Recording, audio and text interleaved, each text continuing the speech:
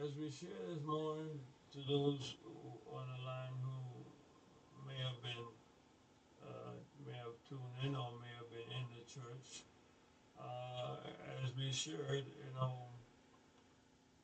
from the text, Philippians, from the understanding of the text that God would supply every need of ours, every need of ours, and that we just find it amazing how God does it, you know. So Philippians 4:19, we share that in a wonderful way, I think. But I wanted to look at Psalms 23, as I said before, kind of piggyback on some of those thoughts. So by the grace of God, I have worked with Psalms 23 over the years, and it can be divided into many, many different segments. Oh, it's so rich. Oh boy, it's overflowing. To put it in David's own voice, his own words. As all Hebrews poetry, it's filled with all kinds of figures of speech and the strophes, and it's just amazing in this particular song the type of figures of speech that I included. Extremely, extremely rich. And I'm saying that because one of the figures of speech that's used in this Psalms 23 to in a great and effective way is this anthropopatheia. Anthropopatheia. We study a lot as students of the Bible about all kind of anthropopism. How we don't we don't see God, we experience Him, and so we can only express and speak about God in ways that are human. So, uh, we know that God is not human, but that's how we express it, and it's nice. It's lovely. I mean, I think it's wonderful because first of all, it lifts up the the good things about human nature, and it places it on very high grounds, and it's good, and it's something for us to strive for. These human qualities that we give to God. But more than that, this anthropopatheia, ay, ay, ay, ay, ay, David does it so wonderfully in this song. It's when you passionately, when you embrace fully and totally and immerse yourself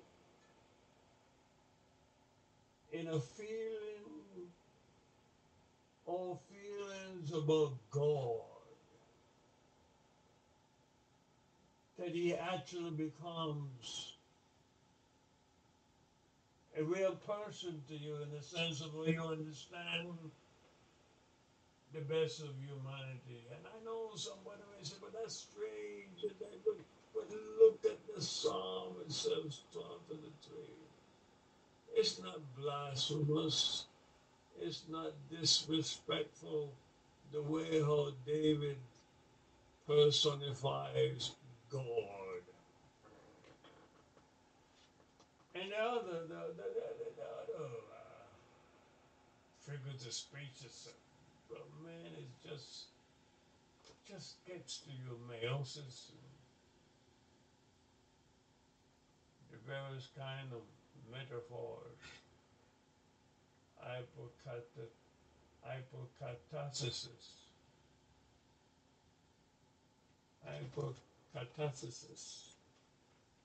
Let it all out and receive it all in.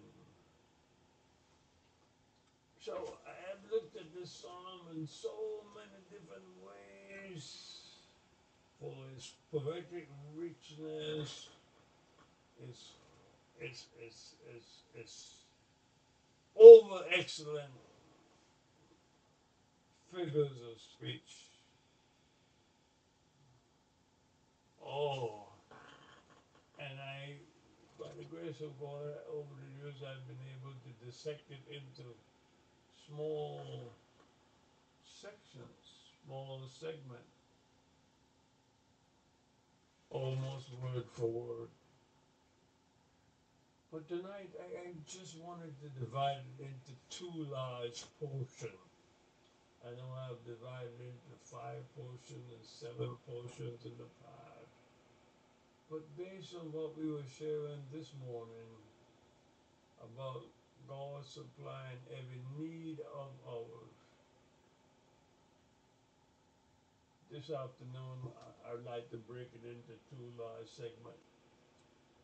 The first segment I don't want to deal with too much is the latter segment. But to get an understanding of what I'm trying to bring out is that when you look at, I would say, the first 3 verses, you could take that as this large segment that I was telling you about, and just internalize it, just take it all in. God he's saying thematically that God supply your every need. The Lord is my shepherd, I shall not want. He maketh me to lie down in green pastures. He leadeth me beside the still waters. He restoreth my soul. He leadeth me in the paths of righteousness for his name's sake. Clearly,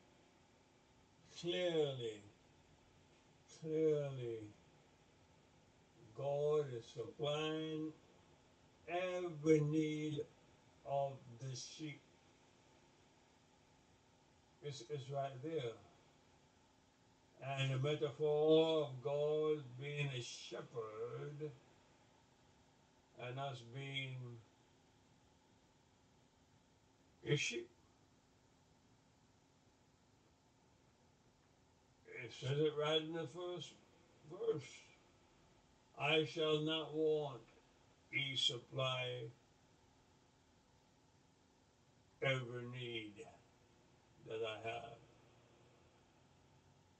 Put me in green pastures. Leadeth me beside the still waters. Can't have sheep drinking out of fast flowing waters? Oh man, I tell you, I've read so much about sheep, and I'm just fascinated. He leadeth me beside the still waters. He restored my soul. He leadeth me in the paths of righteousness for his name's sake. But this second segment that I like to share with you, divided into 2 large segments, dealing with God supplying our every need. Yea, though I walk through the valley of the shadow of death, I will fear no evil, for thou art with me. Thy rod and thy staff, they comfort me.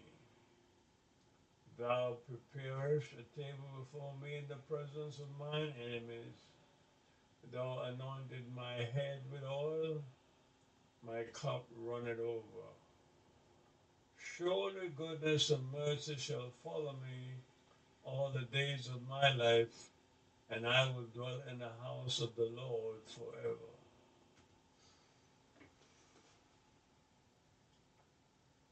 You can clearly see a shift starting at verse 4. A shift from a idyllic scene of a shepherd and sheep to something else. And sometimes we relate this too much to funerals in some ways, and I'll try to share that with you. And don't necessarily, I don't know, maybe people do, but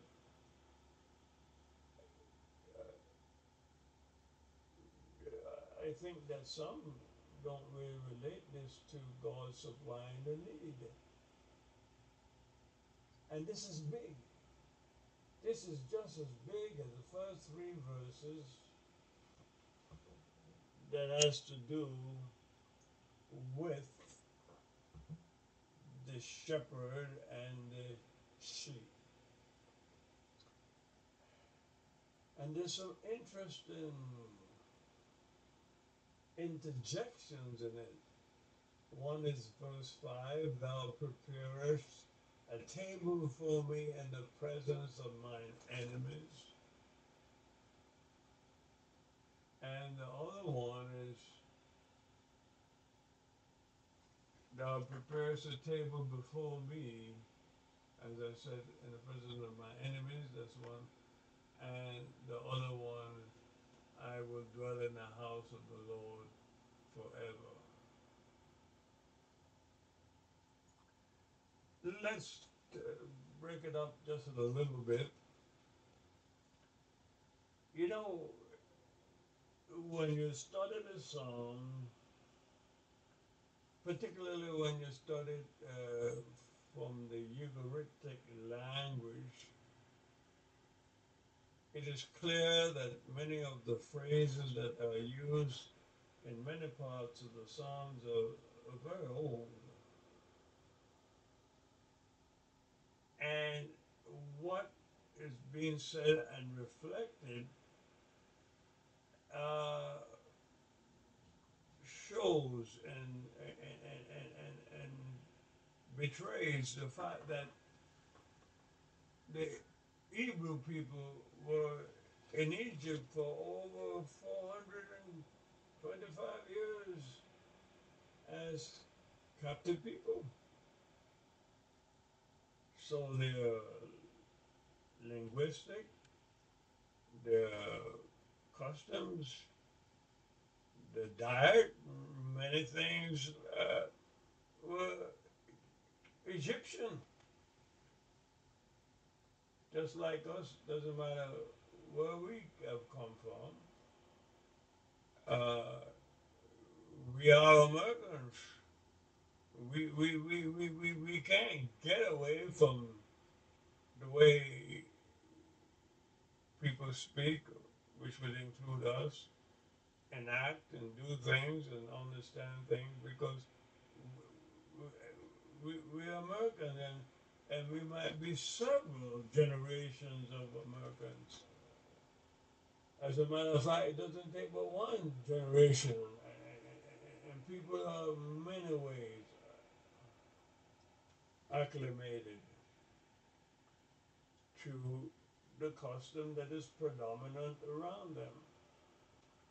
So when I've looked at this over the years, of course, I saw all these references in there, all these things in there that reflect Egyptian culture and practices and so forth.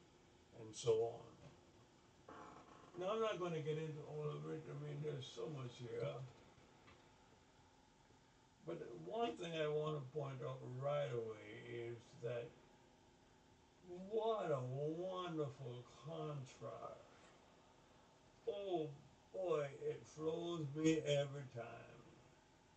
The contrast between a lowly sheep and a shepherd.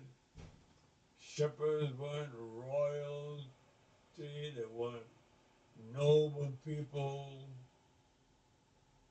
Uh, and the only rich shepherd was the one that really didn't take care of the sheep. They had hired people to take care of the sheep.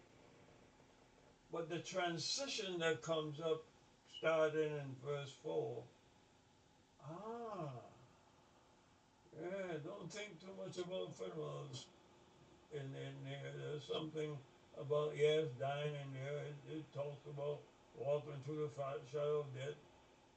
But this has to do with royalty.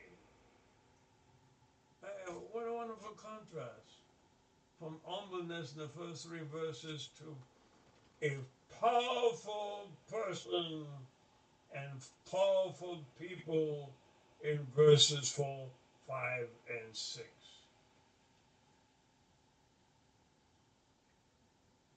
Some giveaways, and I won't go into all of it today, and hopefully one day you could, or maybe I would.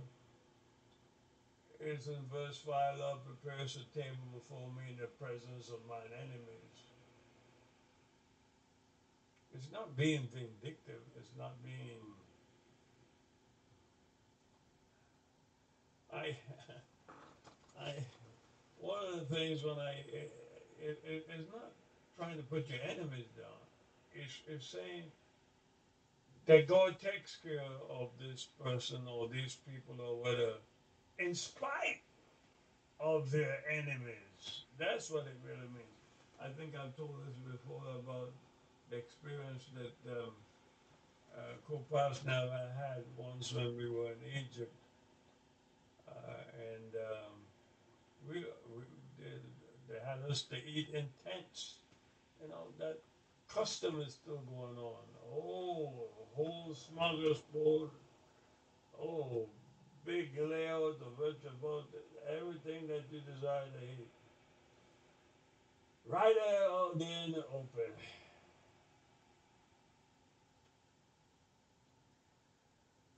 You know, I was just speaking to Lorelena, I think it was last night, because something came up, and I was saying, you know, remember the time we were in Senegal, and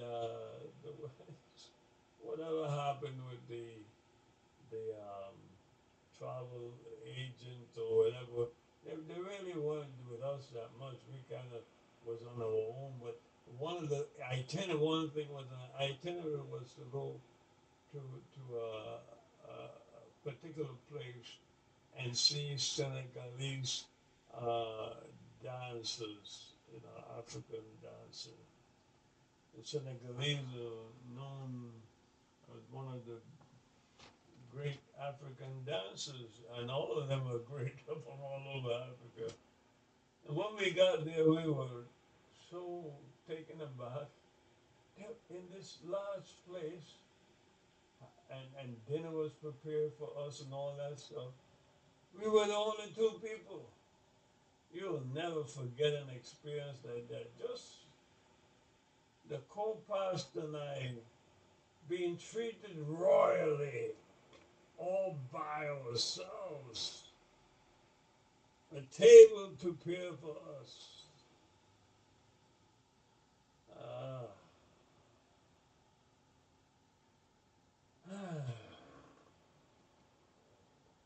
Anointing of my head with oil is more than we could ever ask for. And attention given to us, and attention given to you, that you would treat a king or a queen in that respect. Anointing of my head with all my cup, run it over. But the verse I really, really, really want to share with you,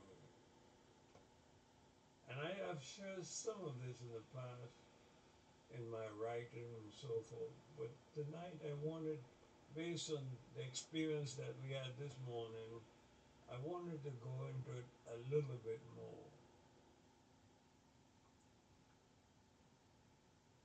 Yea, though I walk through the valley of the shadow of death, I'll fear no evil, for thou art with me, thy rod and thy staff, they comfort me. The Egyptian society spent literally, many of them, the whole life preparing for the burial and, for lack of a better word, resurrection in some ways to the leader, to the Pharaoh, and later on noble people also to go into, to this afterlife. Can you imagine though? I mean, you have to have lived in that time and have that kind of mentality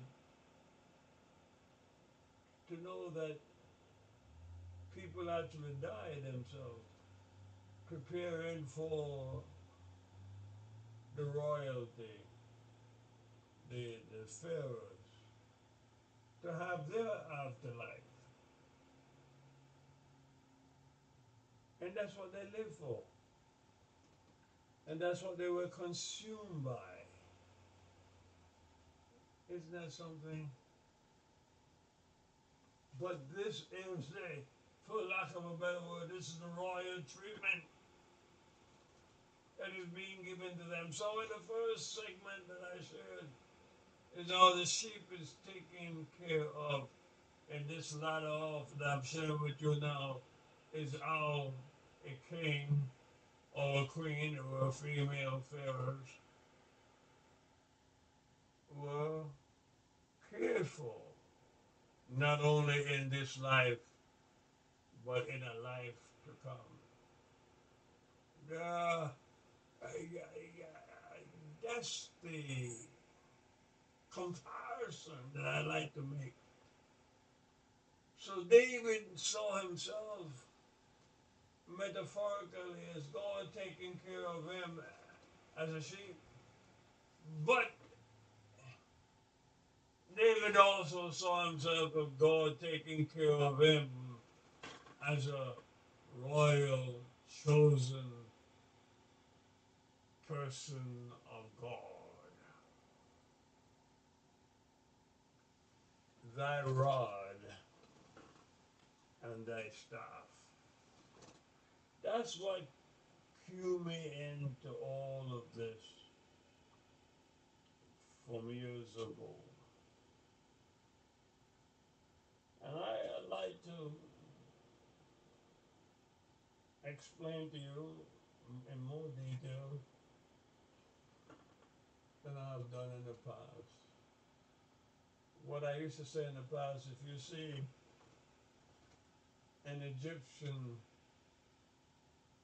depiction of a pharaoh, they would have what is equivalent to what's being stated here in verse 4, the rod and the staff.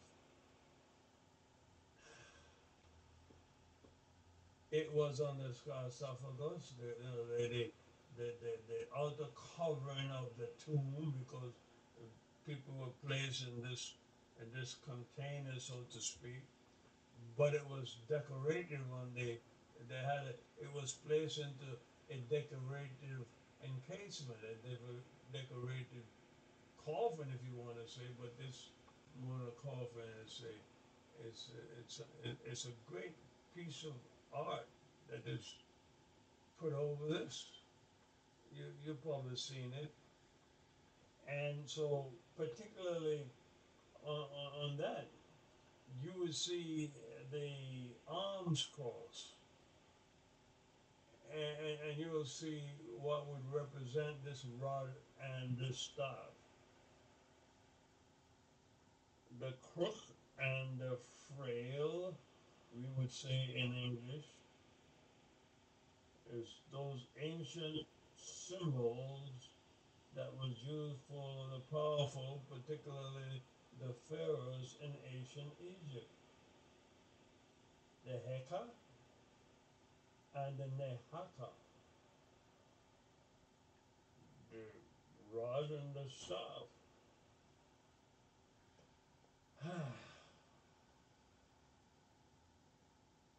The shepherd's crook stood for kingship and the frail for the fertility of the land. That's interesting because David tying this rod and this staff of the Pharaoh, or the mightiest person in the Egyptian society, back to the lowly shepherd. Yeah. But by the understanding in ancient Egypt, these were not low symbols, these were powerful symbols. There's a lot more to it, but I wanted to get that over to you. This staff, this awet, that shepherds used to protect their sheep. The crook represented the Pharaoh's role as a shepherd in care for the people of Egypt. The flail was known as the Nekaha, as I told you. It was a rod with 3 strands of beads attached to the top.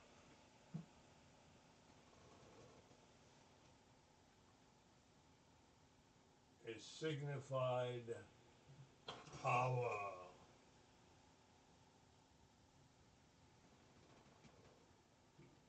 God takes care of our every need. He will supply all that we need. So as lowly as we could get, and as most powerful as we could become, God would so supply our need to the extent even when the most powerful Pharaoh would depart his life, the rod and the staff would be there as God, as the ultimate shepherd, would protect them. Surely, goodness, rod, and mercy, staff. Goodness and mercy will accompany me all the days of my eternal life, and I will dwell in the house of the Lord forever. And where else could you be taken better care of than in the house of the Lord? Oh, I think I'll stop there. I was a little lengthy this afternoon, but I wanted to get this across. And uh, there's a lot more that y'all can, you all can study up on these things